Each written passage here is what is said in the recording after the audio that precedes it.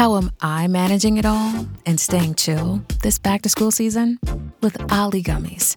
They're deliciously delightful supplements like Laser Focus, Goodbye Stress, and Blackberry Zen Sleep.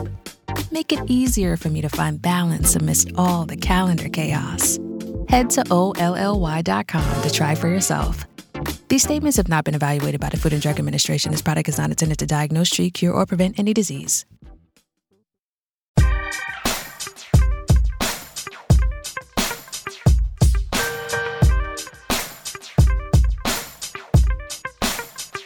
Happy Saturday, y'all. It's Double G here, Fight Game Podcast Extra.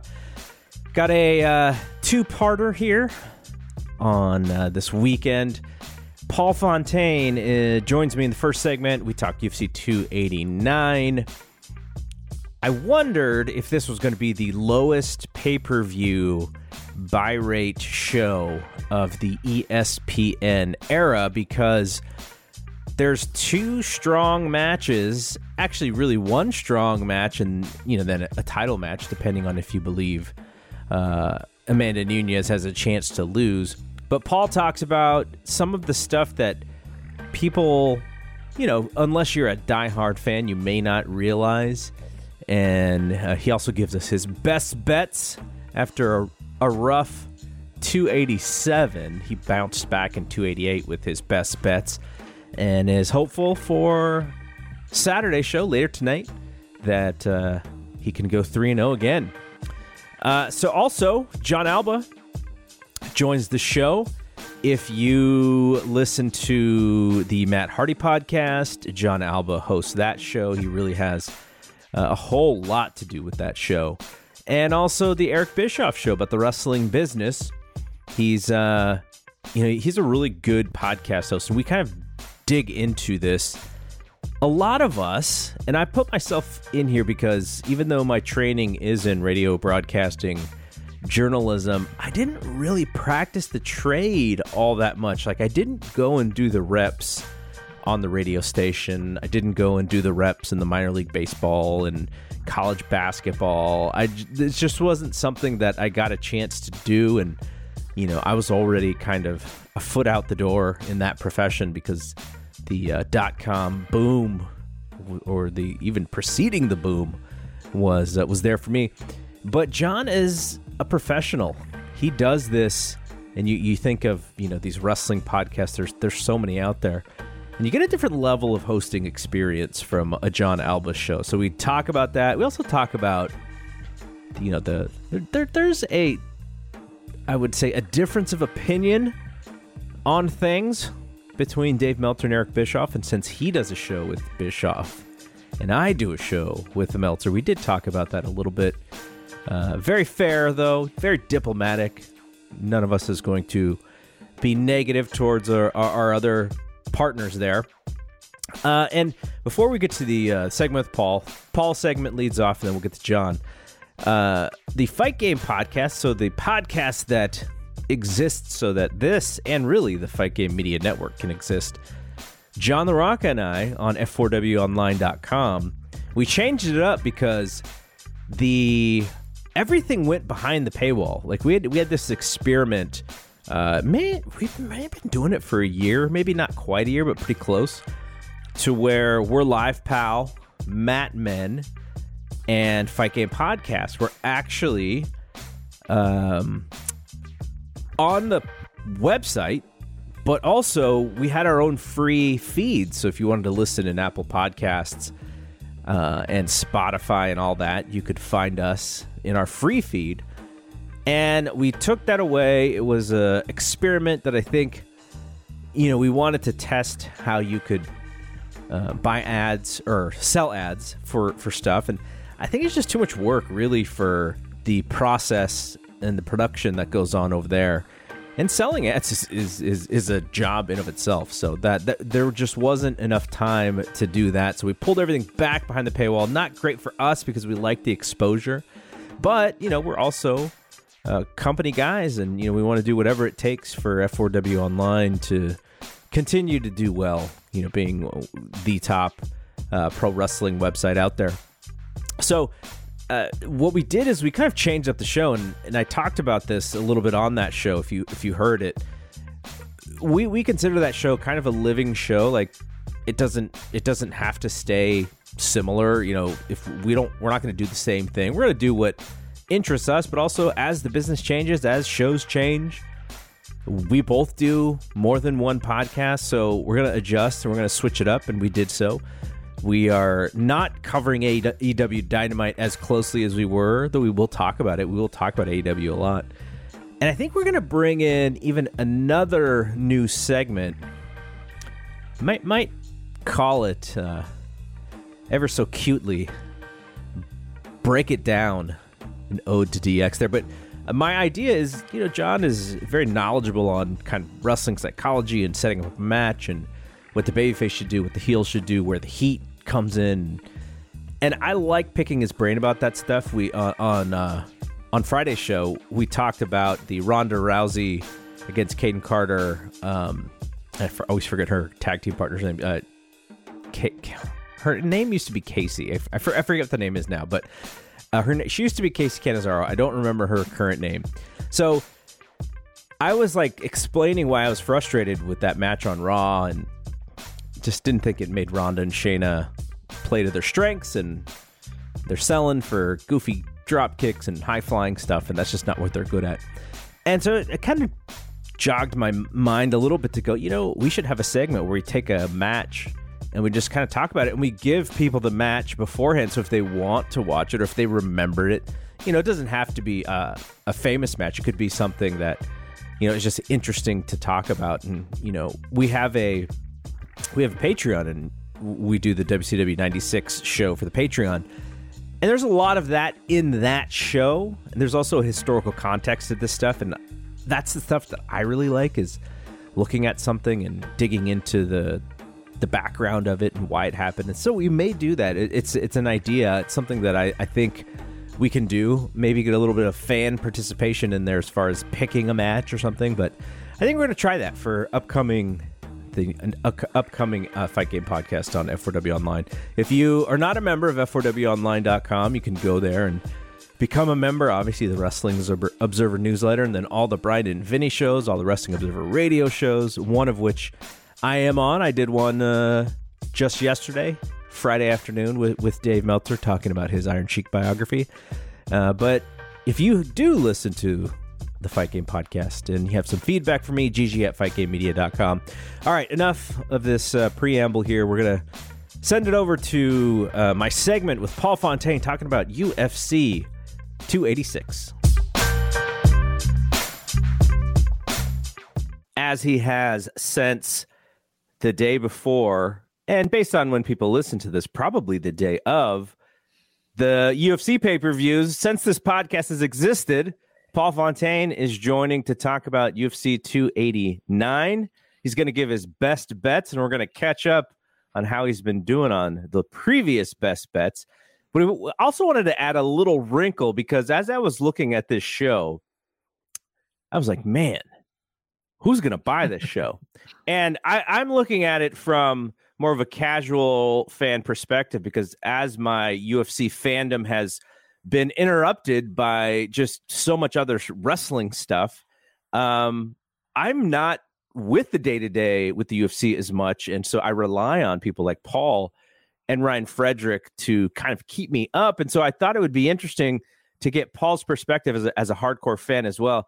What would be the selling points to this show? Like if it was not part of Paul's process to buy every UFC show and watch every UFC show, like what are the selling points for maybe that some of the casual fans don't see about why this show could be good? So first, Paul, welcome back. Thank you. The opener, you're like you're like the Devil Rays Orange Cassidy. Or from a wrestling perspective, you can do that. I would say, like for the Giants, whenever they have whenever they want to put a space in to give their starters some rest, they bring in John Brebbia to come in and throw an inning to start the game. So you're the Brebbia here. Okay. But Brebbia's good. He's a good pitcher. That's cool for me. So let's talk about how we've been doing here with these these best bets. How did you do for the last UFC show? So the last UFC show was 3-0, which is good. Can't get any better than that. Nice. So bounce overall, back. yeah. So overall 3-3. And if I had placed a $100 bet on every single fight, I'd be $42 in the hole, which is really basically even because, the casinos take a cut.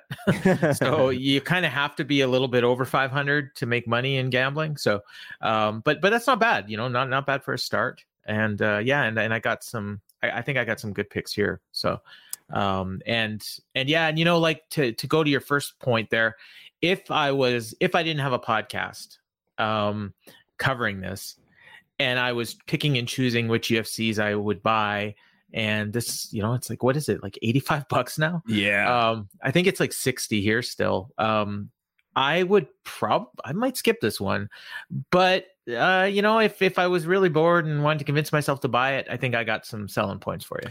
Well, here's what I really love about the UFC, and I mentioned this before, which is you get a little FOMO when you see all your friends talking about a show, especially if you're on Twitter. And, that's what I miss during Saturday nights. I'm seeing like you and Ryan and Andreas Hale and Jason Hagholm and Nick Baldwin and all these guys just talking about fights, and Kevin Iole. And I'm like, man, this seems like a lot of fun. And sometimes the fight may not even be good, but you just see so many people talking about it. You kind of get like intrigued. And if I was around Saturday night, even though this is not like a giant event, I would probably try and find my way over to Dave's to watch it, but have some stuff going on with the kids this weekend. Let's tackle that piece first, and then we'll do your best bets at the end. Yep. I know this was supposed to be a different fight as the headliner. It was originally supposed to be Juliana Pena in this role. She had to pull out, and she is replaced by Irene Aldana, she was supposed to be on this card originally against. Yeah, she was going to fight Raquel Pennington. Yeah. Okay, so she is now the main event fighter against the GOAT of Amanda Nunes here. That in of itself, when you kind of get like a fight that's supposed to happen and then it doesn't happen, and the main event is not as big anymore, because there's some grudge there with Pena, especially because she beat Amanda Nunes. Yeah. So that I was looking forward to that, but from Pena to Aldana, that does sound like a bit of a drop off. I mean, yes and no. Personally, for me, like, I wasn't necessarily interested in seeing Nunes against Pena again. The first fight, Nunes was coming off of COVID, and I think she took Pena a little lightly. So the second fight was basically an extended beatdown for 5 rounds. Like, she didn't finish Pena, but she thoroughly dominated her. Yeah. And I the only thing that would have been different, I think, in a third fight, maybe she would have finished her, or maybe we would have just got a repeat of the second fight. I don't think there's much chance that we would have saw another upset. Whereas with Aldana, it's a new challenger. And there's an interesting storyline here that I haven't really seen a lot of people talk about, but Ryan and I talked about it on In the Clinch on the Fight Game Media free feed, where we've had Mexican fighters fighting for titles this year and winning. And when a Mexican fight star, as you being a fight fan, it's the same thing as UFC. I mean, they're like the biggest star in the world when, in Mexico, when they win a title. And we had Brandon Moreno win the flyweight title. We had Yair Rodriguez win the interim featherweight title. We had, I'm drawing a blank here on her name. The flyweight, the girl that beat Valentina Shevchenko. I do this all the time, but I was there live. I saw it. And she's Mexican as well. And it was a great moment. So for me, like, I either am Alexa Grasso. I just looked. That's it. Alexa Grasso. I'm so bad with names. This is why I have Ryan. So yeah, I mean, so for me, like, I think we're either going to see the GOAT do what she does, or we're going to see an incredible upset that's going to be a great moment. And I think those fans in Vancouver, this is the first time UFC's been back in Canada in 4 years. I think that they are going to react strongly to whichever one of those it is. Either, Nunez just doing what she does, or a great upset with Aldana winning. So either way, you win. And so I think it'll be a great moment. And we don't know how many times we're going to see Nunez fight again. Yeah. I think she's 36, 35, 36, and she's fought a lot. And she's kind of hinted at retirement. Yeah, 35 at different times. So you never know. And so for me, like as a big time UFC fan, I'm going to tune in when she's fighting. That's a great point, because I felt that way even as guys like Anderson Silva got old because of the body of work, and you never knew when it was going to be over. You kind of wanted to see him, because you didn't know if you were going to miss him, last fight or whatever. So that's a great selling point for Amanda Nunez and Amanda Nunez fans. What are some other selling points? I think I asked you to come up with 3. Yeah, and I did. And I had a 4th as well, but I'll stick to main card because, I'm trying to convince you to flop down the $80. Yeah. And, you can get the prelims for free. So, we don't need to talk about that. But the co-main is a great fight. Charles Oliveira, former lightweight champion, coming off losing the title. But before that, he had a super long win streak. And he's up against Beneil Dariush, who himself is on an 8-fight win streak and arguably has already earned a title shot. But it's Beneil Dariush, and lightweight is very stacked with a lot of big names. Your Dustin Poirier, your Justin Gaethje, even Tony Ferguson, obviously Conor, like all these guys that, more often than not, UFC is going to go with the bigger name as opposed to the bigger guy that, that's got a big win streak. And Islam Makhachev, for the longest time, the current champion, suffered from that, and then finally earned a title shot and won the title. So I think this is where we're at with Beneil Dariush. If he can get past Charles Oliveira, you have to give him a title shot. And Oliveira, in the meantime, if he can beat another top contender, he can get a rematch for his belt. So it's a great fight. You've got both. Dariush is an incredible grappler, but Oliveira is a submission machine. Oliveira is probably a better striker, but Dariush is incredibly durable. And I'm just looking back at his record. He has been knocked out a couple times. So, there is that damage.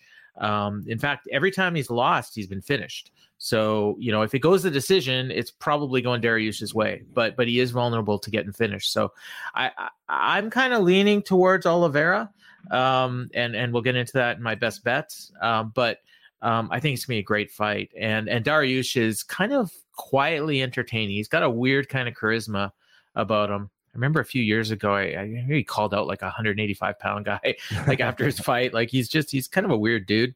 But both of these guys, and Oliveira, I would say, was one of the stars of the pandemic and the empty arena scene. But both of these guys, during the pandemic, they fought some of their best. They were at some of their best, and so. That means anything because we're back with fans and everything, but I just remember, like, if I think about the time frame of where the UFC was the only game in town when it came to the pandemic, because Dana White was just like, who cares about this virus? We're putting in out fight now. They took protections and stuff, but that was kind of his mentality: is I'm not going to let this thing stop our business, and we have a fan base that supports us. Oliveira, you could point to as one of maybe the top 5 guys who took advantage of that time frame to become star and to keep his stardom. Yeah, no, it's a great point. He fought, I'm looking at his record, 4 times in 2020. Well, I guess a couple of them were grappling matches, but yeah, he definitely, kind of solidified his status as a kind of an all-time great during the pandemic for sure. All right, what else? What are some of the other things? So I said Nunez, I said Oliveira. We've also got a fight. And it's funny because I'm super excited about this fight. Ryan is super excited about this fight. And I was looking at his history, and there's a real good chance that a lot of listeners, and probably maybe even you, have never even seen this guy fight. Nate Landwehr against Dan Ige on the main card, featherweight fight. Landwehr last year had I would say, the best fight of the year. Now, the fight that was pretty much the universal consensus for best fight of the year was Glover Teixeira and Yuri Prochazka, because it was so back and forth, dramatic and everything. But they had a fight on the undercard of a fight night. It was actually the co-main event, but it was in August of last year, and against David Onama. And this was just a back and forth war where these guys just went at it, like just threw down, Landwehr, I'd compare him. He's a modern day Diego Sanchez. Like, he's probably never going to win a title, but he is always going to have exciting fights, and he's insane. Like, he'll cut just the most bizarre promos after the fights, and he's the kind of guy that we'll get in this war. He'll be bleeding, and he'd go back and fight 10 minutes later if you ask him to. Like, he's nuts. And I'm just like, I have super high expectations for this fight, as I always do with Nate Landwehr, and more often than not, he over delivers. So I would say that fight is very likely to steal the show. I mean, I think most people are expecting Oliveira and Dariush to be the fight of the night, and it very well could be. But my money's on Landwehr and Ige, because Ige is another one who's had great fights. He had a memorable fight with Calvin Kattar a few years ago. Yes, that got a lot of match of the year votes. So I think this match was kind of put there to be that kind of fight, And there's usually one of these on every main card, and this is this one. So I think I may have even mentioned this last time we talked, but one of the things that you get if you just have an ESPN Plus subscription is at some point they put the pay-per-view up for your subscription. It might be 3 months old or whatever, but there needs to be some sort of, and they may have this and I just may have not found it, but like they, to take a tile on ESPN Plus and say, here are the best fights of January. Here are the best fights of whatever. That's a great idea. So that if you don't have time to go through every single show, you can just find like the most exciting fights or the biggest moments or whatever, because they have so much content, and all they do, as far as I know, is here's the last week's show and it's up the full 7-hour stream. Then here's the pay-per-view and it's up, and half of the you can search for fighters, I think. So like if you want to go back and look at Nate Landwehr fights, I think like you can just type his name in and it'll pull up his fights. So I think you can do that. For people listening or watching, I would, if you got some time, maybe do that and you'll see what I'm talking about with Landwehr, because he's fun to watch.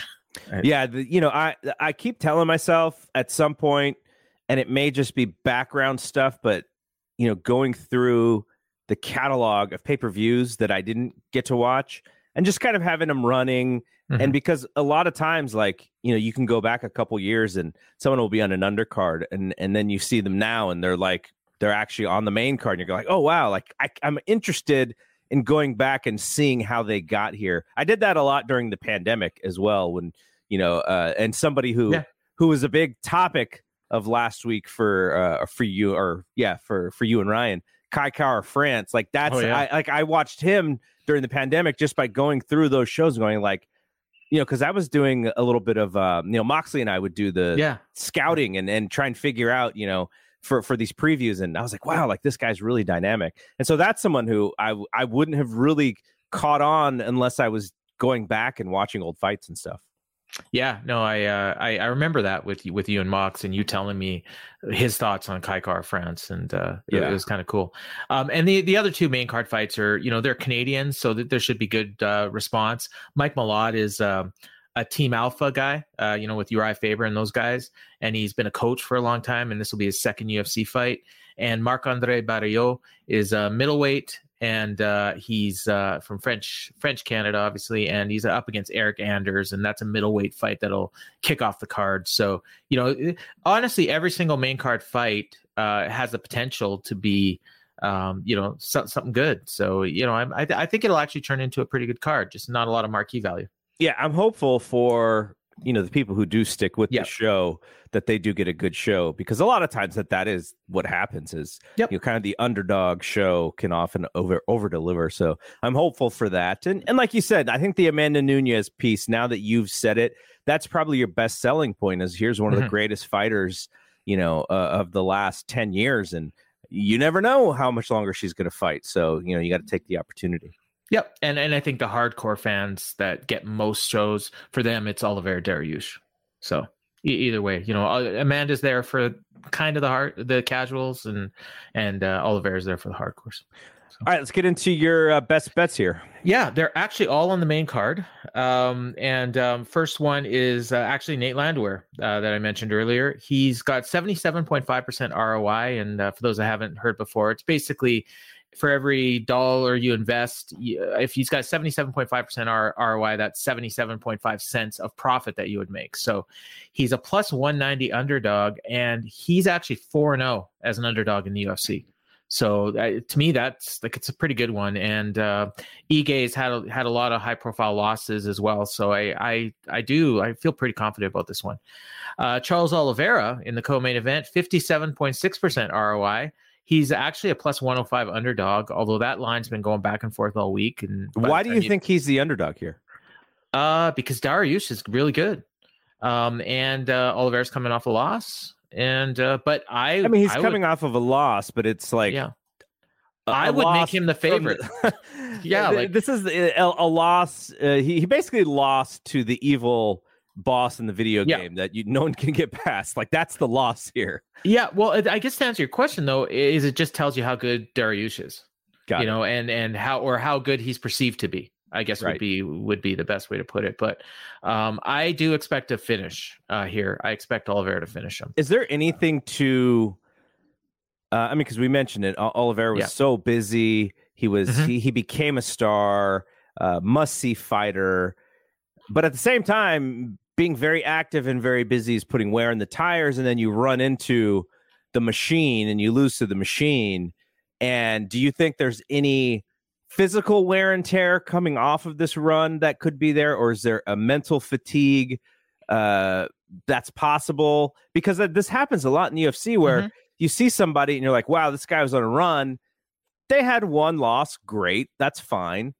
And then all of a sudden, there's a couple more losses that come out of it as obvious, but obviously they're also thrown into the wolves with the competition, because the UFC, they do not give you any favors whatsoever when you start winning fights. That you're just getting matched against beast after beast after beast. You don't get very many patsies once you get up to a certain level. Yeah, I definitely think there's something to that, to what you're saying. The other thing you got to look at is, to Oliveira, he's 33 years old, but I think he's a very old 33. Yeah. He's been around forever. He's fought 30 times in the UFC. Since debuting in August 2010. So that's 30 fights in 13 years. And most of those have been wars. So, at some point that's going to catch up to you. And I look at a guy like him, I look at a guy like Max Holloway, that like at some point it's just going to catch up to you. And maybe that's going to happen here. And maybe that's what people are looking at. Whereas Dariush has, not fought nearly as often. He's basically the same age. He's 1 year older, but he doesn't have nearly the track record of these wars that Oliveira has. So, that's probably part of it as well. But again, I still favor Oliveira. And he's got a 3-1 record as an underdog over his last 10 fights. So, I think that there's value there for sure. And then the main event is Amanda Nunes actually has a 44.8% ROI over her last 10 fights. And she's a minus 330 favorite, which was surprising that she's not a bigger favorite to me. I would have probably guessed she would have been like 6-1. So I think there's great value there at only minus 330. And, depending on when you're watching or listening to this, you might want to get in on this quick, because I think a lot of the smart money that comes in late is going to come in on Nunes. And, why do you think might switch? Why do you think that is? If you were to guess, the loss to Nunes or to Pena is part of it. Maybe some of the momentum of the Mexican fighters, could be playing a part with some with the odds makers. And to be fair, Aldana's looked good. Like she's finished in her last 2 fights, which doesn't always happen with the female fights. Her previous loss was to Holly Holm, former champion. But she's 4-1 in her last 5 fights. So she's not, she's a legitimate contender. Yeah. And again, it's short notice. So a lot of times weird things happen on short notice. So strategy wise, for the champion, it could often not be good. But Nunez is 6-1 as a favorite, and obviously the one loss was that one to Pena when she was coming off of COVID. So I think she's fairly safe, and you don't usually get odds like that with her. So I'm going to jump on that. Yeah. All right. You know what I just realized?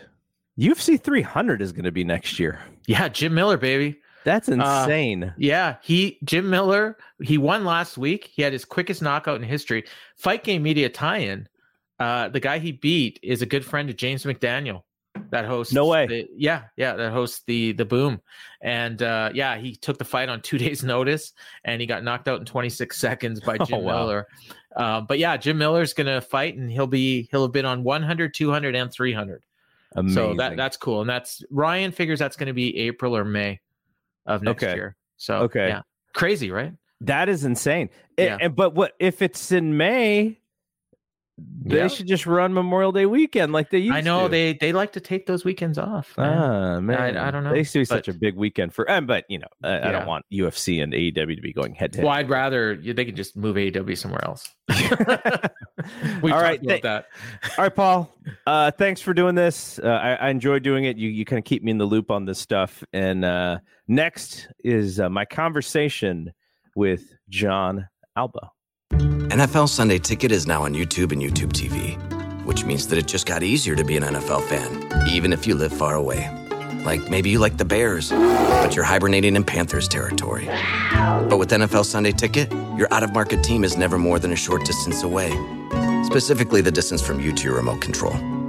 NFL Sunday Ticket, now on YouTube and YouTube TV. Go to youtube.com/presale to get $50 off.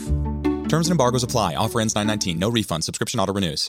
What's up? It's Kaylee Cuoco. When it comes to travel, we all have a happy place. I just went to my happy place. I just went to Maui, and it was truly amazing. Priceline has always been about getting you to your happy place for a happy price with deals you really can't find anywhere else. Like up to 60% off select hotels in Costa Rica or 5-star hotels for 2-star prices in Cabo.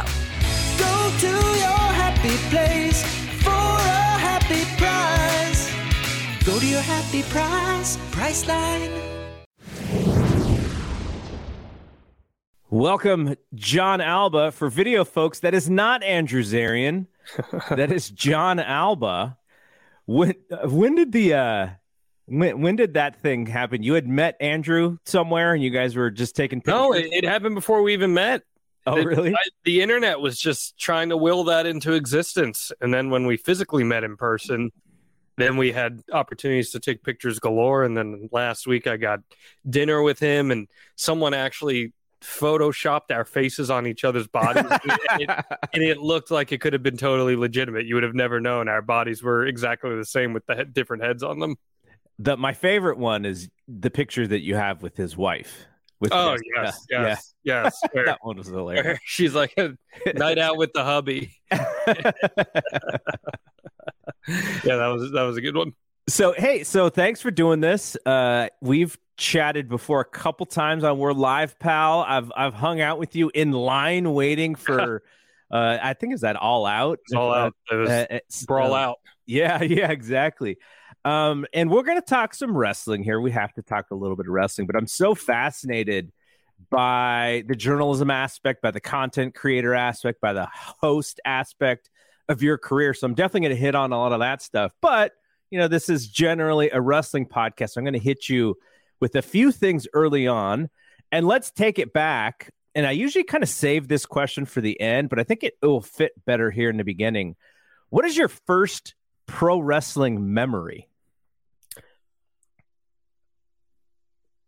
1997, October 5th, 1997, Bad Blood, Hell in a Cell, Shawn Michaels, The Undertaker. That's got to be Kane. That was the night that hooked me.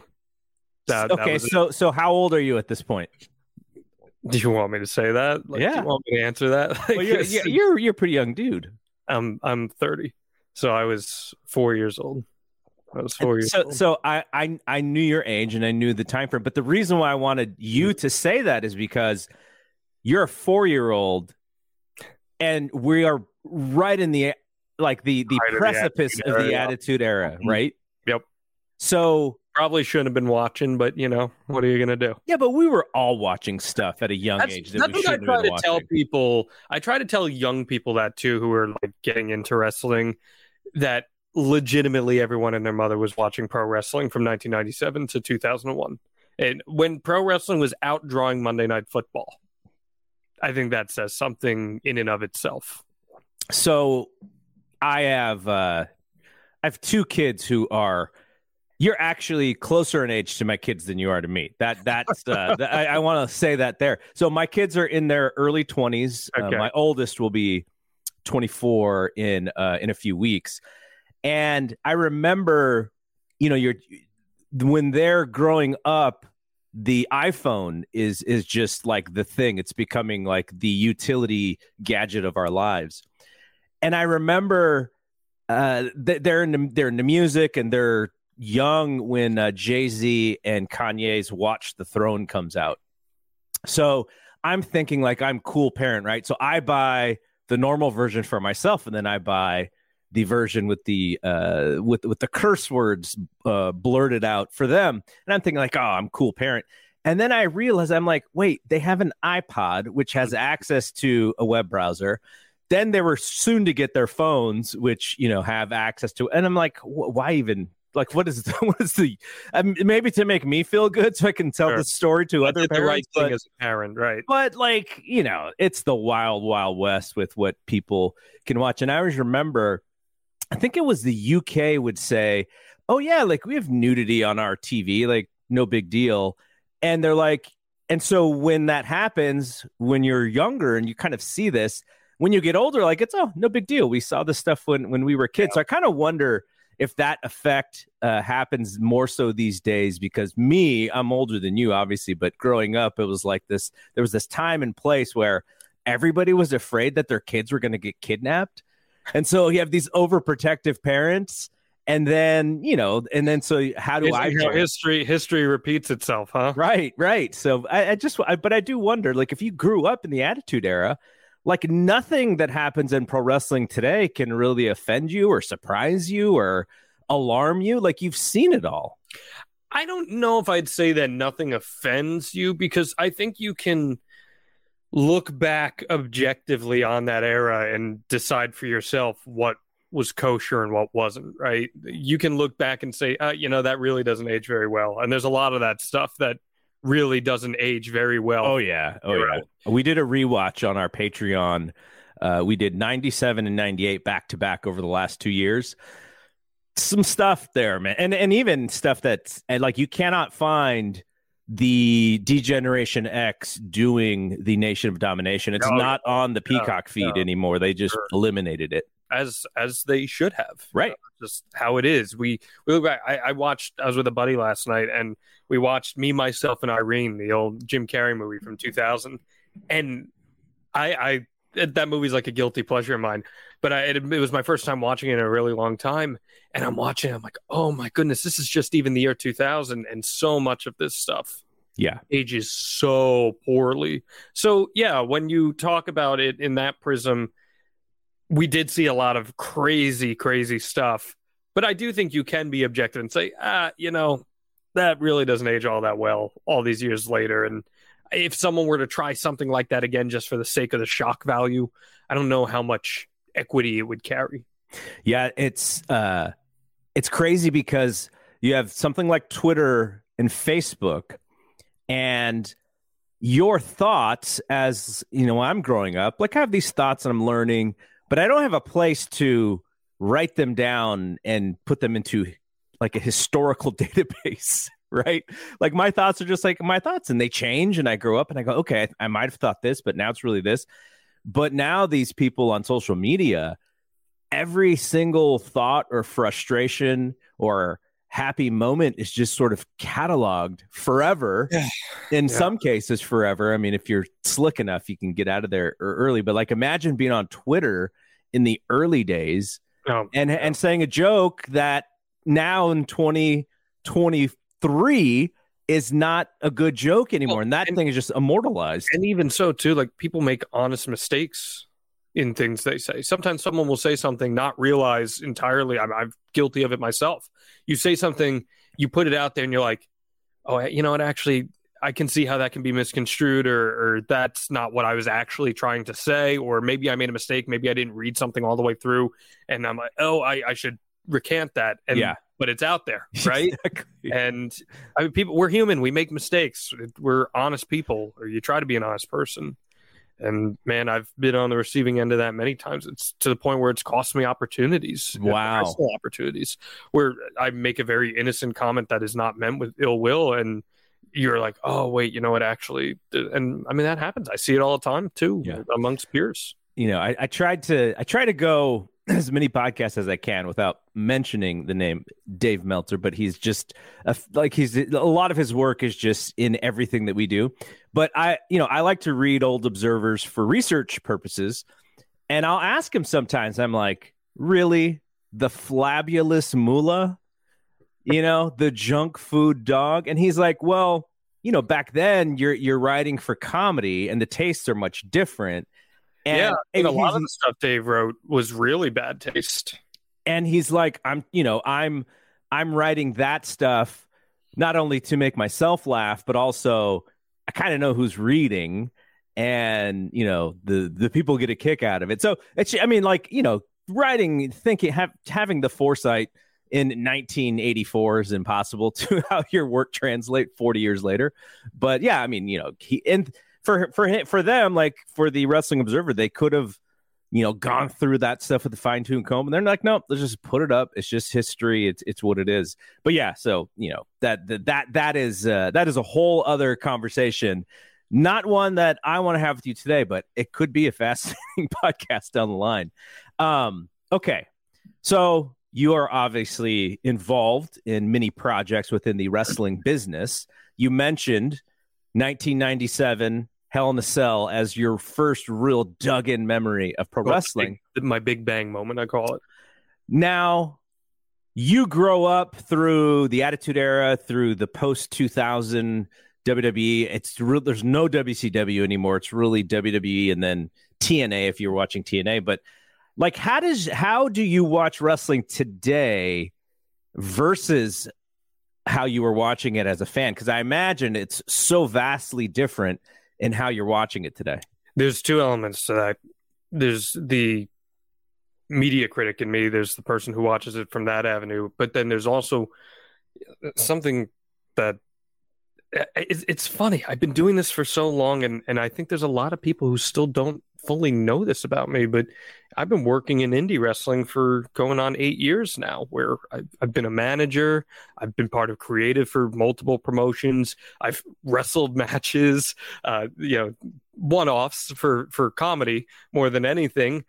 I'm involved coaching with the Monster Factory right now. So the way that I watch wrestling, honestly, I watch it almost like how a pitching coach would watch a pitcher and try to identify things in storytelling, in movement, and that's how I consume it. That's how I digest pro wrestling. I do a thing on my Patreon, the Wrestling According to Alba Patreon, that I do every week called Tape Study, where I will pick a match and we'll break down a match move for move and say, okay, why does it make sense to do a side headlock takeover coming out of this? And that's something that I think a lot of wrestling fans, if you're like a diehard wrestling fan, you crave something like that. Like, oh yeah, but be a nerd with me, right? And that was kind of something I learned from my time as a producer at MLB Network.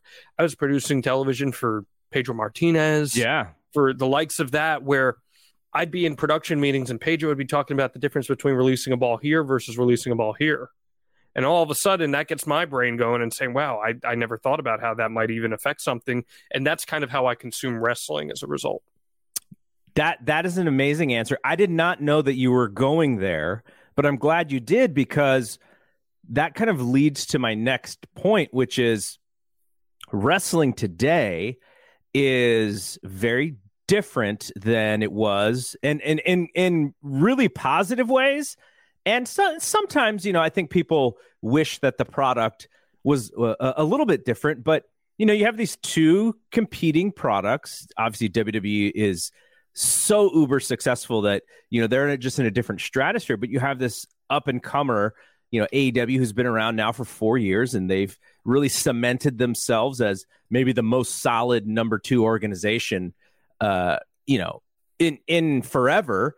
But if you watch an AEW match with the fundamentals as you understand professional wrestling, sometimes they do what you wouldn't suggest fundamentally because of kind of what their crowd is into. So how do you reconcile that when you're watching these shows? I think companies play and should do this. Companies should play to their audience, play to the people who are willing to pay lots of money to see you. I don't have an issue if a company structures the majority of its matches to appeal to certain demographics or certain audiences, because if those people are willing to pay money to see them and to keep them going, well, then I understand it. If AEW had matches that were all in the same vein of every major WWE match, what would be the point of AEW exists? Yeah. That's how I look at it. So I have a deep appreciation for how different companies have matches.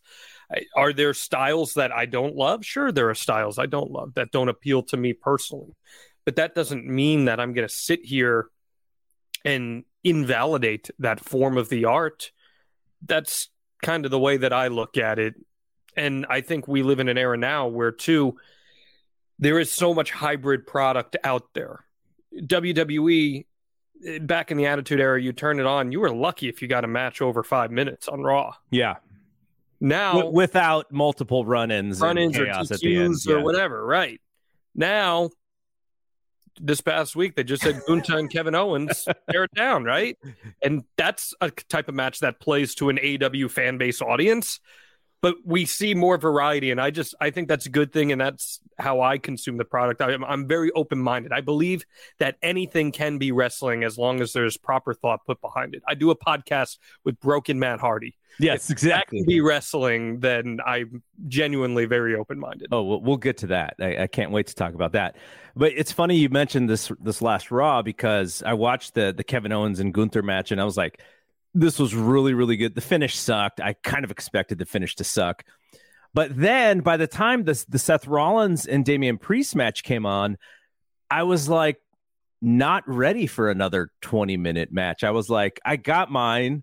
Now let's see something happen here. What's going to happen? And that was sort of my instinct watching it. And I don't know if that's just because I've watched so much WWE in the past that I'm sort of trained. My brain is trained to think that. And then they went, they had another good wrestling match, but I was like, I was kind of okay with that Kevin Owens and Gunther one, and I wanted to see something different, which I don't know if other people feel that way. But so I was explaining to my wife, because she came with me to Double or Nothing. She'd never been to a wrestling event before. She'd wanted to go because Meltzer's significant other had asked her to come. She's like, I'm going to be in Vegas. Do you want to come? We'll do spa day. And I don't really like to pressure her to have anything to do with this stuff, like, because I'm caught up in so much. I'm a giant Warriors fan. You don't want to expose her to the booger eaters, as well. No, it's not even that, because she has a good understanding, because she taught English in Korea for a year. You get storytelling, okay, and she has recollection of like 12 and 13-year-old boys and what they were into in the early 2000s. And it was American wrestling. It was WWE. So she like understands like the draw of it, but she had never been to a live show. And so I was trying to explain to her, the difference between WWE and AEW. And I was saying how, Vince McMahon trained his audience to like a specific style. He was very diligent in promoting that style. And like now the fan base really has an understanding of the product that he's putting out there, for better and for worse. And in AEW, Tony has to cater to all the other wrestling styles in the world. And so it's a much harder job for Tony to appease so much variety, because if you're a lucha fan, you'll like the lucha stuff, but you'll also understand that it's a very rare occasion when those guys are going to get a big win over an American star. And now we have the Forbidden Door show coming, and you have the New Japan style. And I think Tony is willing to book some of the New Japan folks because of that partnership over some of his guys. But like, if you come into it as like, I like this style, you're not always going to see your favorites win. And so Tony has to figure out how to make all of these different people happy, which is a really hard job, I think, versus Vince is like force feeding us for the last 50 years and saying, okay, you just have to like what I'm giving you. Yeah. I mean, I think that assessment is 100% accurate. I think that's part of the reason too, why, I saw a lot of people say they didn't like the Chris Jericho and Adam Cole unsanctioned match. And the reason I think that's the case, and I was having this conversation with one of my patrons, actually, who's a very intelligent, smart wrestling fan. And he brought this point up, and I tried to dig a little deeper into it. That unsanctioned match that we saw between Chris Jericho and Adam Cole, I didn't think it was a bad match. But it was a match that you could have seen on Monday Night Raw in 2001. Sure. The way it was laid out, the way it was structured. The ladder match, the Christian Cage and Wardlow ladder match. I like that ladder match, for the record. I thought it was different than a lot of AEW ladder matches.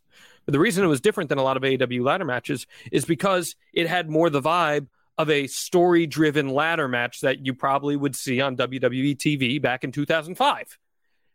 That's not what the AEW audience is used to when you're talking an unsanctioned match or a ladder match.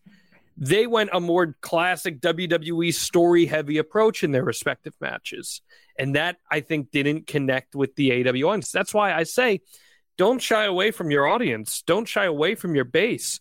Give them what they want at the end of the day, and they'll leave happy. And I say that across all companies. Thank you for the little plug there. That's much appreciated. But yeah, you could legitimately send them home happy every time if you just give them what they want. Right. And I put it on the video, but if you're listening on the podcast, and if you want to check out Jon's Patreon, patreon.com/wrestling according to Alba. And it looks like there's a few different price points. Or even easier, wrestlingaccordingtoalba.com. If you like, there you go. A nice short URL. Smart. We're on top of that, buddy. Very smart. Very smart. No, it's a great argument. And what I find fascinating, and we'll sort of leave the pro wrestling product and dig into more stuff. But what I find fascinating is that now there's a lot of people who previously, like, because I've been doing sort of what I would call practice podcasts since I don't know, 2008 or something, knowing that these things aren't going to see the light of day. Just try to figure out what works. We'll put them out to like a very small community.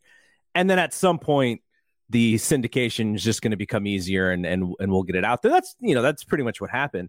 But we as fans, like, this does happen in other sports, but this is actually a good question for you because you come from real sports as well. Do you think pro wrestling fans, because of the nature of not only the in-ring, but also the storylines, like, why do pro wrestling fans have that instinct to want to do a podcast or to create content or to have a YouTube channel versus like my dad watching the Giants? Like, he doesn't care for his thoughts to get out there except for to text me. I mean, there are a lot of sports podcasts out there. There are many more sports podcasts than there are pro wrestling podcasts out there. And I think part of the reason for that, I call it the ESPNization of sports fandom, where since the whole embrace debate mentality came in, everyone wants a podcast where they can just give their thoughts on the sports world. And I get it. Listen, 2007, I think, was the first time I ever dabbled into sports broadcasting. Podcasting didn't exist then. It was legitimately online sports talk radio. Yeah. Totally. Really bad connection, and you would go live.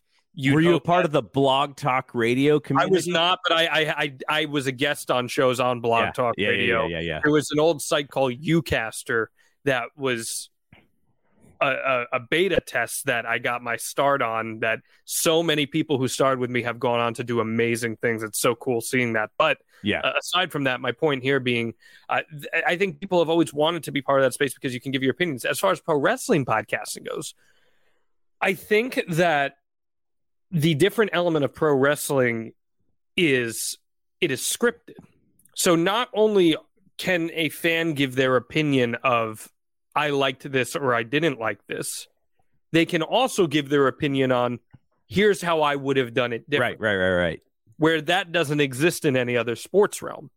And when someone is a creative type or wants to be a creative type and has that desire to put an opinion out there like that, well, that's where you get this cover. I mean, look at Will Washington. Will Washington was one of the guys who was doing this a long time ago, and it had merit because now he's one of Tony Khan's right-hand men. And yeah, that story is fascinating, and I'm a big fan of his. Very much so. When was it be the first time I talked to him? It had to be at least on something like this. Had to be at least a couple years ago, and to see where he's gone, and you know, you could sense his savviness going all the way back to, like you said, like way back, because he was doing video stuff like before most anybody else was. And I know Zarian Andrew said, you know, that they both were into like some of the same stuff back then too, because in order to be able to do that stuff, you had to understand the tech side of things. Yep. And they both come from that background as well. So it's really great to see. No, but I'm not convinced that Andrew Zarian is not part of the mafia, by the way. That's the point. I'm just putting that out there publicly so everyone's aware of that. That would be great for We're Live, pal, if he was secretly. But if someone came to you and you know, we'll talk about the other thing that you have going on, which is the Alba Media School. But if someone came to you and was like, Jon, I have this great idea for a podcast. You know, here's how it would be different. Here's what I would like to like. Do you have? I'm sure you get asked like, how do I do this? A lot. I get asked from time to time too. And like, but like, how do you give advice on like, what do you tell them? Here's how I would do it, or here's how you could separate yourself, because there's many of them out there. You said the big thing right at the beginning there was, how do you be different? Because that is the key in success in any element of broadcasting specifically, let alone podcasting. It's how are you different? What makes you stand out? What about your idea is different than everything that's already out there in the space? And I can't sit here and tell you what's going to work and what doesn't work. I've had projects where I thought we would be knocking it out of the park in terms of numbers, and it hasn't happened. Yeah. I have projects where I had very low expectations, and all of a sudden, I'll be very candid with you. I had no idea what to expect with Strictly Business with Eric Bischoff. Had no idea what to expect. Obviously, Eric's a big name, but a podcast that is kind of different. It's about the business side of pro wrestling. Mm-hmm. I wasn't sure what kind of audience there was going to be for that, but we collaborated and came up with the concept, and it's been pretty successful so far. It's been more successful than the Hardy podcast. And the Hardy podcast, for me, that was like a no-brainer in terms of what the structure was going to be, because I know the caliber of a storyteller that Matt is. I was like, this is how we're going to do this. And, you know, just sometimes you never really know. Not to say it's not successful, but there are just so many out there. When we started doing the Wives of Wrestling podcast that I was doing, I thought that concept was going to be a home run. That was a fascinating idea, for sure. And I thought it was going to be a home run, and I still, for the record, think it can be, but just certain elements got in the way, and unfortunately, we weren't able to get it super far off the ground. And also, you need like, it's not just you who drives it. There's multiple people you need buy-in from, and not everyone's on the same page all the time. 100%. And that's ultimately what it comes down to. Yeah. For a project like that. But I still, I still think that there's a lot of good ideas that are untapped out there in not just the wrestling space in general. I don't want to give too much out there publicly, but like there are ideas that I've wanted to work on that I think come from the wrestling space that haven't been attempted in the pro sports space, that I'm like, this would work perfectly.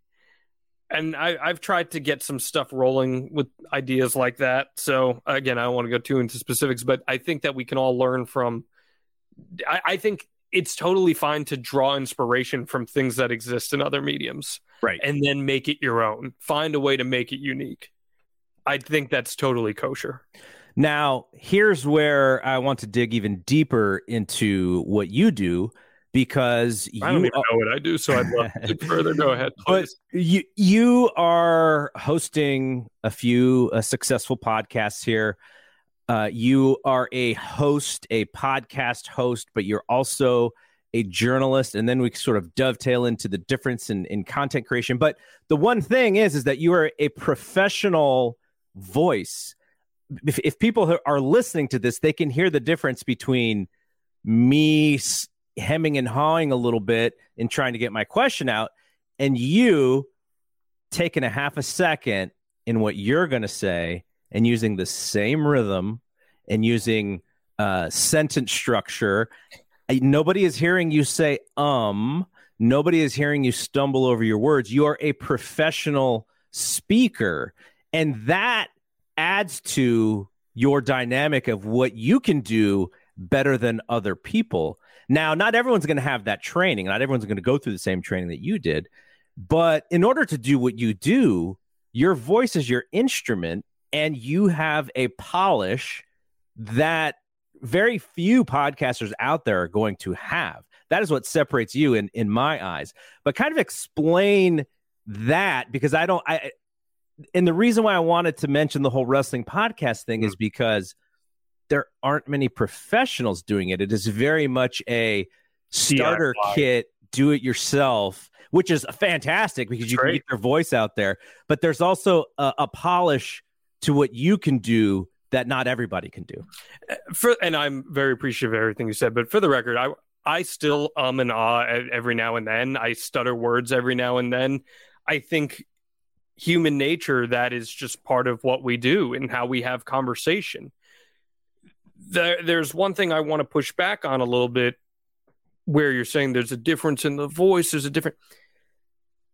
I developed this concept, and this is kind of part of some of my teachings that I do, that I work on with aspiring on-air talent specifically. Right. I call it the Mr. Rogers method. There we go. Mr. Rogers, we're all familiar with him, or if you're not familiar with him, do a Wikipedia of Fred Rogers. Fascinating documentary that came out a couple years ago, too. Very fascinating.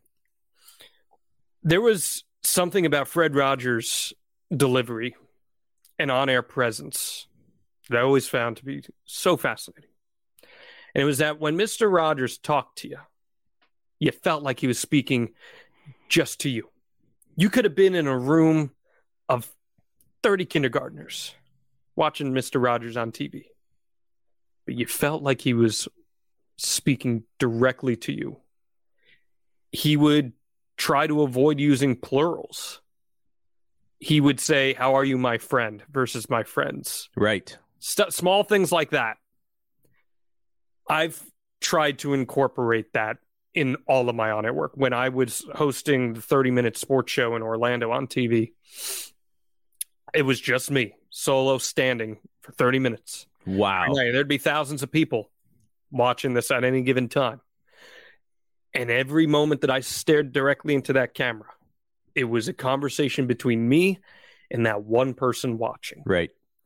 That, I think, is the difference between a polished broadcaster, per se, and maybe someone who's a little more DIY. And there's nothing wrong with that, for the record, at all. I think that people like listening to individuals who feel like they're communicating just with them individually. And you don't even think about it consciously. It's a very subconscious thing. I also have friends in the industry who, like, how I'm talking right now is how I sound in doing anything. Right. But I have friends in the industry who will be on air. And, the Yankees last night, they played the Blue Jays. And that's not their voice. That's like the old Walter Cronkite way of doing things, right? To me, that is a disconnect. Mm-hmm. And to each their own, they can have their own strategy, and many of them are more successful than I. I think it's important to be your most authentic and personal self. And sure, having the reps that I've had will help you. That, I think, is ultimately the difference between myself and maybe someone who's podcasting at home. If I was anchoring, my first on-air job, I was a sports director, so I was anchoring 3 times a night, 5 nights a week minimum. Put the math together, that's about 1,000 times on air a year. Yeah. Not more than that. That's the difference between how someone presents themselves on a more amateur level versus a professional level. I had so much respect for people who were doing the on-air TV stuff when I was in college at San Jose State.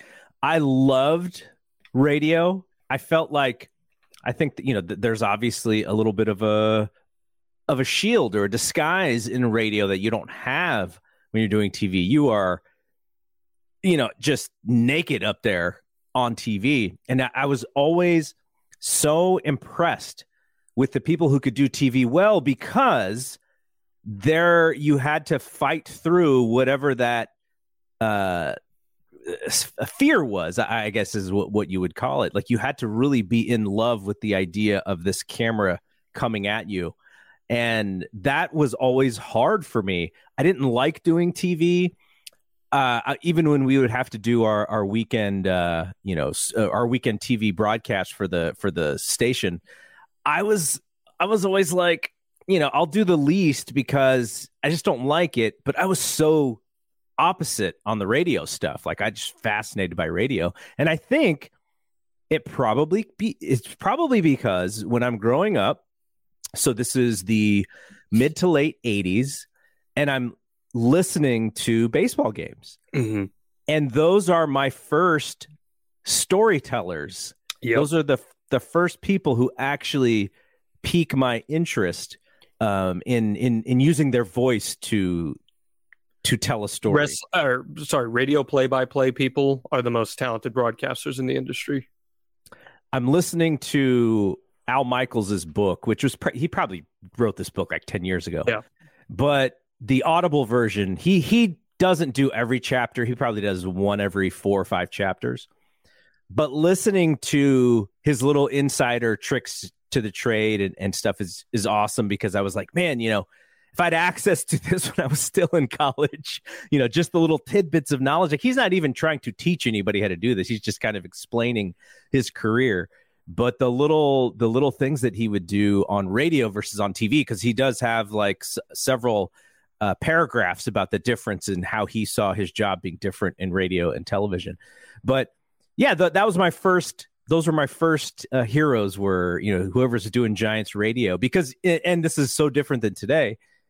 You couldn't get the home games on TV, so you would watch the away games on TV, and you'd listen to all the home games on radio, and that's how I consumed my local teams back then. But going back to what you said, I hope nobody took it as an affront that I was against do-it-yourself podcasters. My entire the network that this show is going to go on the audio side is full of do-it-yourself podcasters. There's very few of us who have had actual training in journalism or in radio, TV, film, or anything like that. It is really just the passion for what you want to talk about. And also, this comes up a lot when I talk to people who do this, the fandom of radio, and specifically Howard Stern. That's Zarian. That's his biggest influence. You're kidding me. Dave Meltzer, Howard Stern.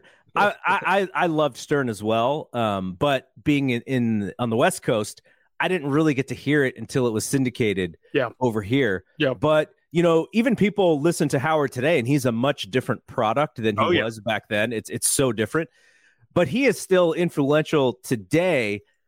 And it's not like you're influenced by him because he was on television or had a movie made. It's all through audio. And that's also fascinating to me. And you weren't a Private Parts fan?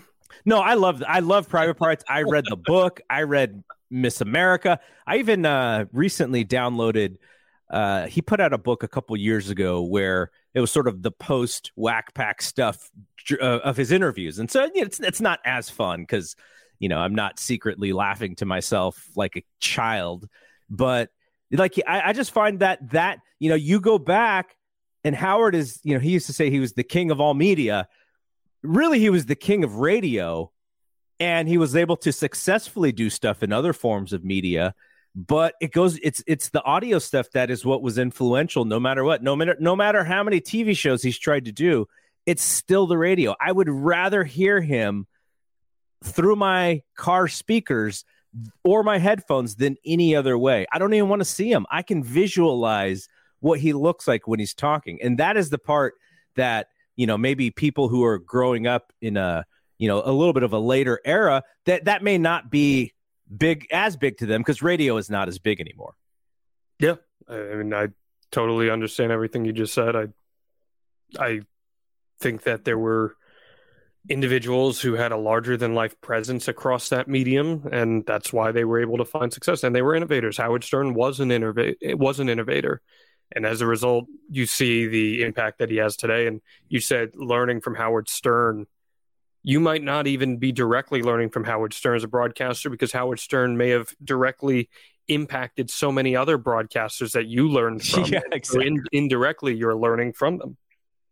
So talking about both the Matt Hardy show and the Eric Bischoff show, what is the difference in preparation, or is it similar to how you prepare to do both shows? Nope, totally different. Totally different. See, there's a number right there. You get that one though, because I caught you a little off guard with the question. Hardy show is significant amounts of preparation. I was just prepping before I got on here with you because we're going to tape tonight. I use a lot of my TV preparation with Matt Hardy. So my mentor in the industry is, if you're a sports fan, you know this name. If you're like an actual sports fan, Ian Eagle, who's absolutely a prolific play-by-play guy. He's my mentor. And the biggest piece of advice I learned from him when I was 15 years old was pre-production is production. The amount of work you put in ahead of time is going to ultimately reflect in your product. So with Hardy, I have a list of topics that I've planned out throughout the year. Then I will go, I'll lay out some opening topics because he likes talking some current events at the beginning. So we'll hit on some current stuff. And then I will spend hours and hours and hours digging through the topic of the day. I will go through different resources. I will watch material, whatever it may be. And I will jot notes down. Sometimes I'll write things in full. But, and I was just tweeting about this today, actually, I would say of all the material that I collect for that, maybe 40% of it gets used. My interviewing style for podcasting and in general is entirely based in follow-ups. So I'll have a loose format of where I want to take our conversation, and it helps Matt know and where to jog his memory. But if he says something and I find something about what he said interesting, I'm going to follow up off that. And that will then guide the course of the conversation. I think that's what the best interviews are, when you're going entirely off follow-ups. I never pre-plan questions for any interview that I do. I might have an idea of things I want to talk about, but I will never pre-plan a question, because if you pre-plan a question, you are boxing yourself in and you will miss what they're saying. There's a free piece of advice for anyone who wants to do this. As far as Bischoff goes, Bischoff is much more go with the flow. Mm-hmm. He likes to really play it off the cuff. I will try to do a lot of the legwork in coming up with ideas for what we will talk about, but there's very little pre-production in terms of research and elements, because he really likes to go off the skin of his teeth and say what he's going to say. His show is very difficult to do. Eric Bischoff is a very difficult person to do a podcast with, and I don't mean that as a slight on him. It's certainly not. It's actually a compliment on him, because he's very quick, he's very intelligent, and I need to really be on my best, on my top of my game, and be ready to think on my feet with Eric, because I never know what he's going to throw back my way. Yeah. And that is a challenge, but it pushes me as a broadcaster to be better too. And it makes it so much fun for you as well, because, you know, you're doing this and you want to present a good show. You want to present a good information, facts, but at the same time, if he says something that is not in your notes or that you weren't going with, and then you have to go there, you're I'm sitting up here now. I gotta, I really gotta focus on what he's saying versus, sort of my outline and where I want to go. That's got to be a challenge, like you said, but that's also got to be part of the charm of being able to do stuff with him. It is, and Eric and I have very different perspectives of modern wrestling too. Very, I can imagine. So that can create tension sometimes, but that's good content at the end of the day. But if I'm going to come at him, I need to be convicted, because he will be convicted. I've never met someone with more conviction about things than Eric Bischoff. Even if Eric has no idea what he's talking about and he's bullshitting 100% of the way, I've never seen someone speak with more conviction. He could tell me, John, the sky is indeed green, and here's why. And he will say it with so much conviction that I'm like, I want to argue back, but I know if I do, it's just going to make me look stupid. I'm rewatching the 96 Nitros and pay-per-views. So this is Eric. Eric's doing a better Vince McMahon than Vince McMahon at this point. Yeah. He is the lead play-by-play. So every single storyline direction is coming directly out of his mouth.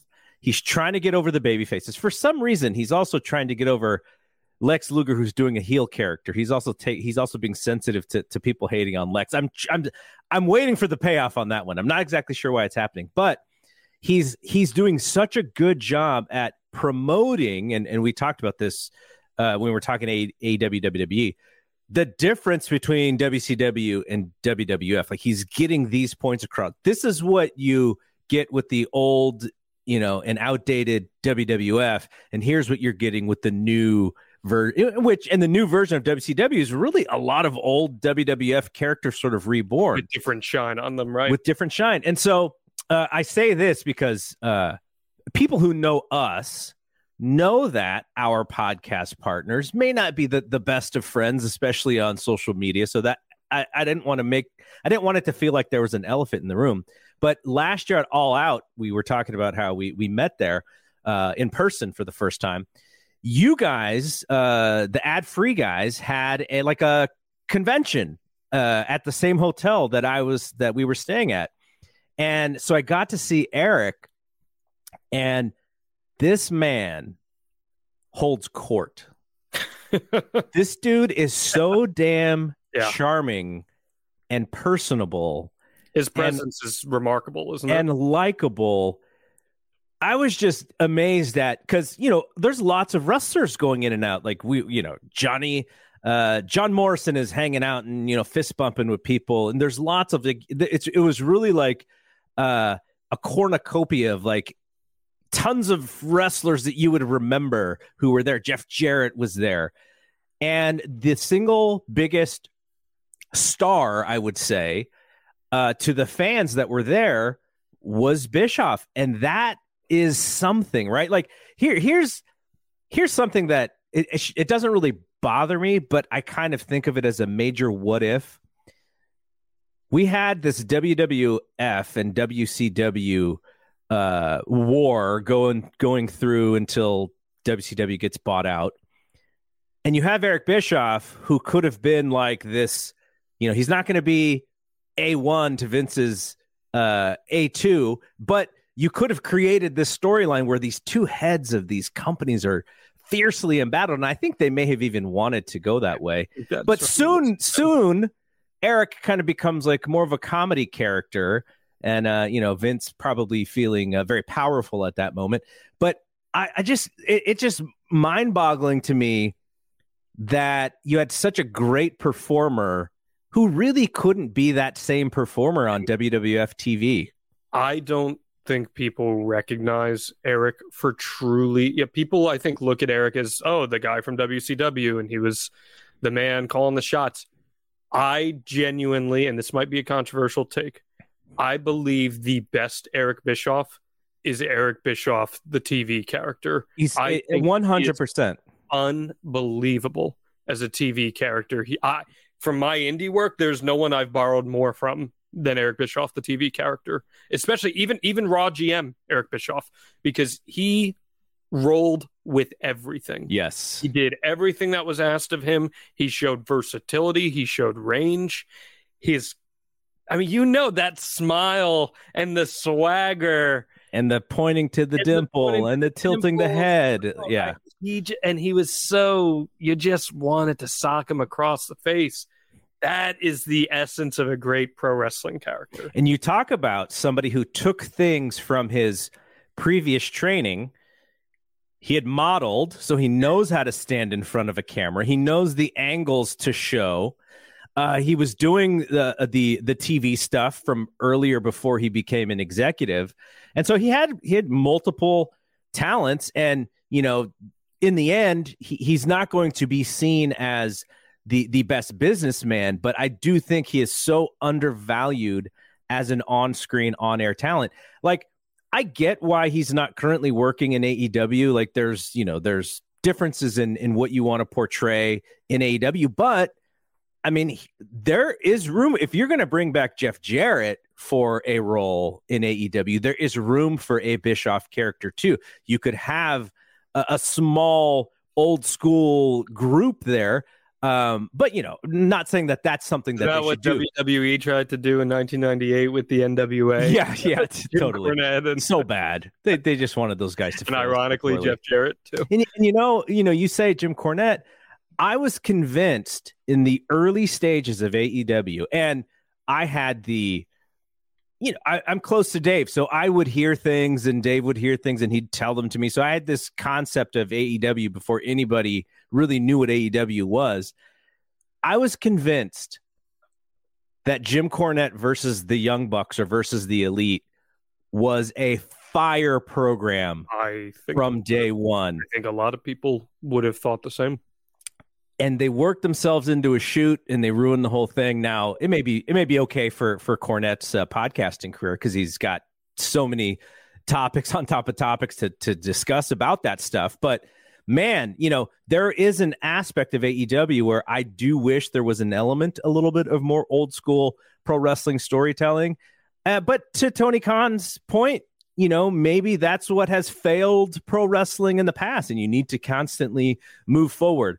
That was just to say, even though Dave and Eric don't really get along and they have their differences of opinions about things that happen, I just wanted to make sure people knew that I thought Bischoff was just fantastic on screen, and I think he still has some value. It's funny that you bring all that up because I think Eric does respect Dave's knowledge of pro wrestling and Dave's vast historian-esque tome that he has built over time. I think Eric's issues with Dave stem from reporting over the years, and I think there were probably missteps on both entities. I think both entities created issues with one another over the years. And listen, when you're a reporter at that level like Dave is, you are in a public light that is a very difficult place to be, especially in an industry that's real, but that's also not real. It's a weird slope to try to walk. And there were times where I'm sure back in the 90s, it was very beneficial for Eric Bischoff to talk to Dave personally. Oh, yeah, absolutely. And now it's on the other side of things. And Dave would say the same thing about Vince McMahon. When Vince McMahon needed Dave as a mouthpiece to a specific set of fans, Vince would talk directly to Dave. That's just how it worked. And, it's interesting because the whole media versus, I didn't even think about this until you just said that. The media and their relationship and their responsibility in pro wrestling. I was wondering if you found that different than in other sports, because we have this CM Punk thing happening where CM Punk and FTR have kind of frowned upon the media. Brian Alvarez was the target in some instances. And I was trying to explain to some folks and saying how, the relationship between media and talent doesn't need to be copacetic, but it needs to be beneficial and cooperative, because for the pro wrestlers, having a good relationship with the media means you're going to get covered, means it's going to be better for your business, the business of you, the business of CM Punk, the brand. If he's covered in a way where he's getting information out, that's free press in a sense. Not free, it's still his time and his relationships. But to be antagonistic towards that is what is sort of brought up. And that is what the Twitter fan base or whatever hears. And then you have this like butting of the heads of who's right, who's wrong, blah, blah, blah, blah, blah. And I was just telling some folks, like, I just wish it was different but I wonder if it's because pro wrestling is ultimately exists in kayfabe that you believed that this was the route that we're going in right now. I think a lot of pro wrestling, be it from the wrestlers to media to fans, exists in a bubble. It is an industry built on a lie. It is unlike anything else out there in the entertainment forum, in the sports forum. It's unlike anything. Is there a magician newsletter out there? Right. So because of that, people often only know one way.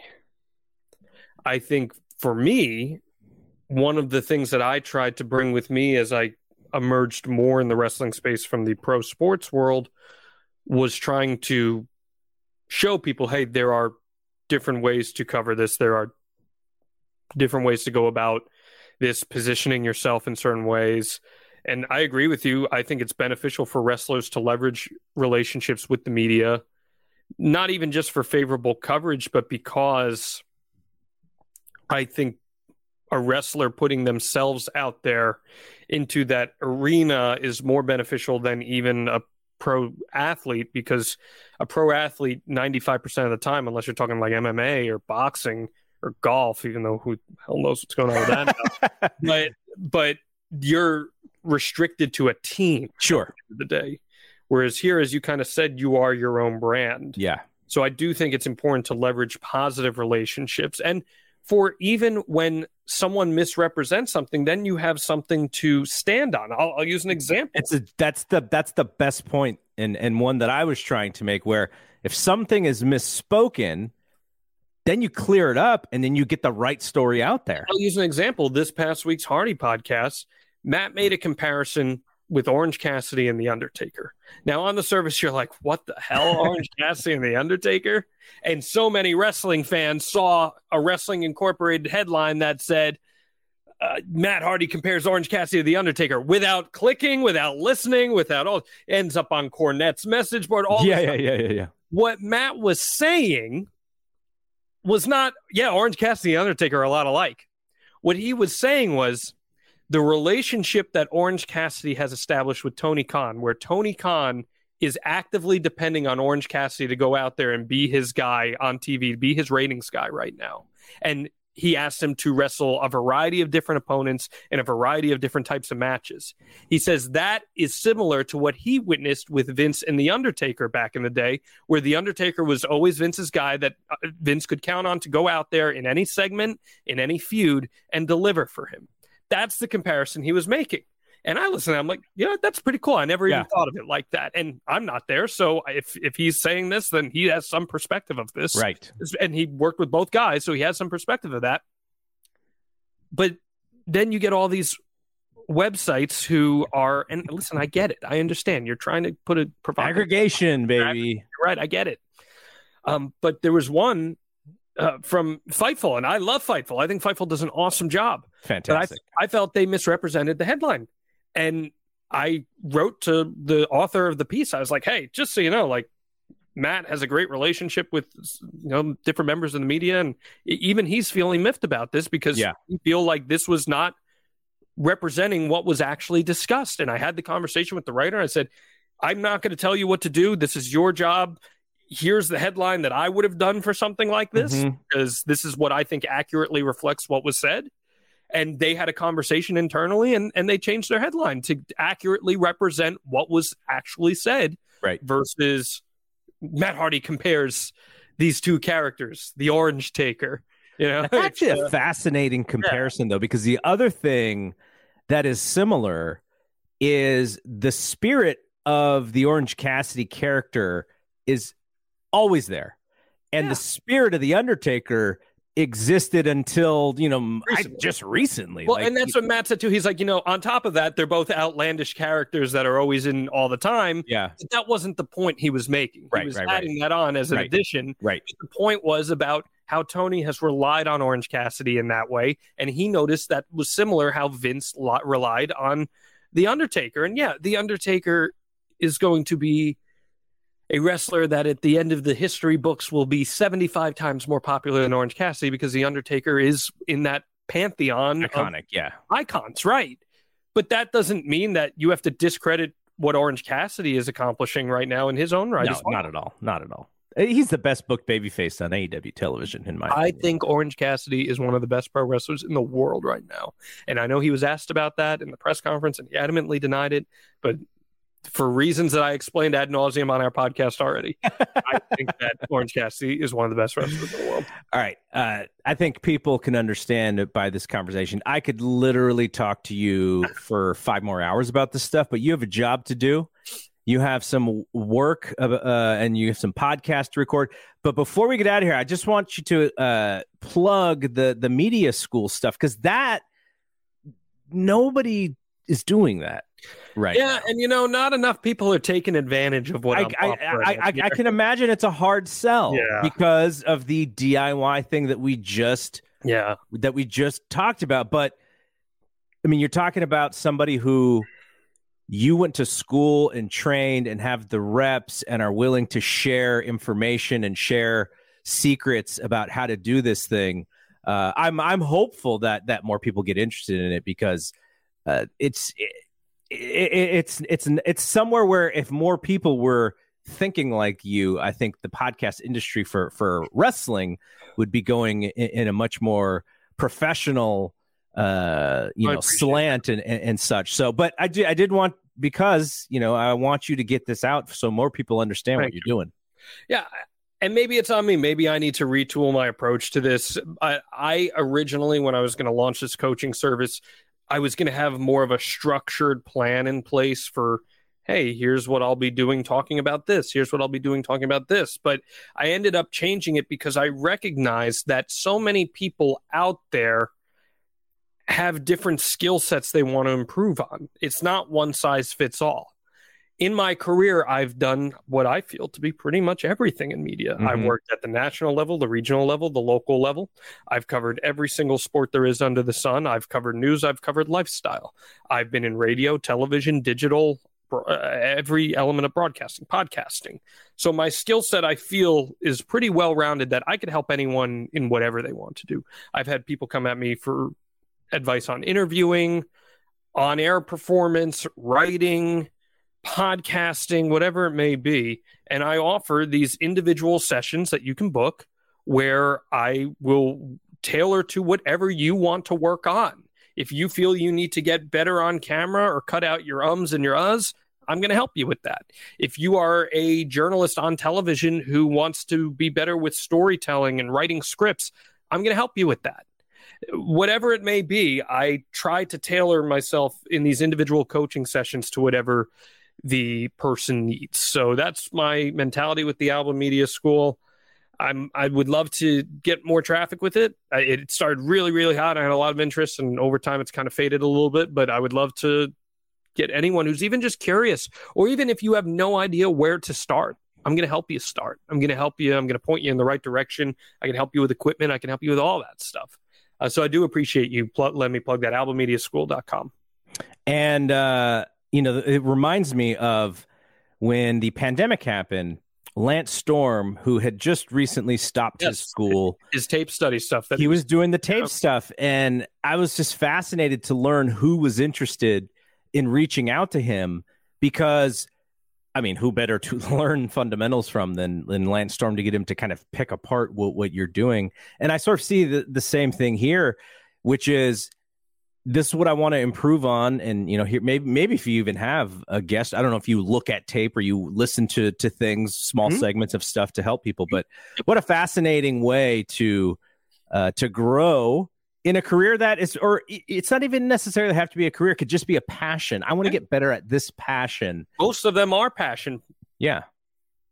So, no, fantastic stuff. Hey, man, at some other time, I would love to do more of this because I think your career is fascinating. I know that, you probably could handle even more projects your way. So, I hope the most success that you could possibly have in this stuff. I like to see people who actually put in the work get the payoff for putting in the work. So I'm always following your stuff. I'm rooting you on no matter what. Likewise. And we're gonna have you on. We're live pal at some point again, and I would love to bring you on here because this stuff, to me, I like talking about this stuff more than wrestling. Don't tell anybody. Me too. But okay, we're on the same page with that. Yeah. But thanks again, everybody. Check out Jon Alba, the Patreon, Wrestling According to Alba, and then hit Jon up for any opportunities to talk to him in sessions about media stuff. Jon, thank you a ton. We'll do it again. Thank you so much, man.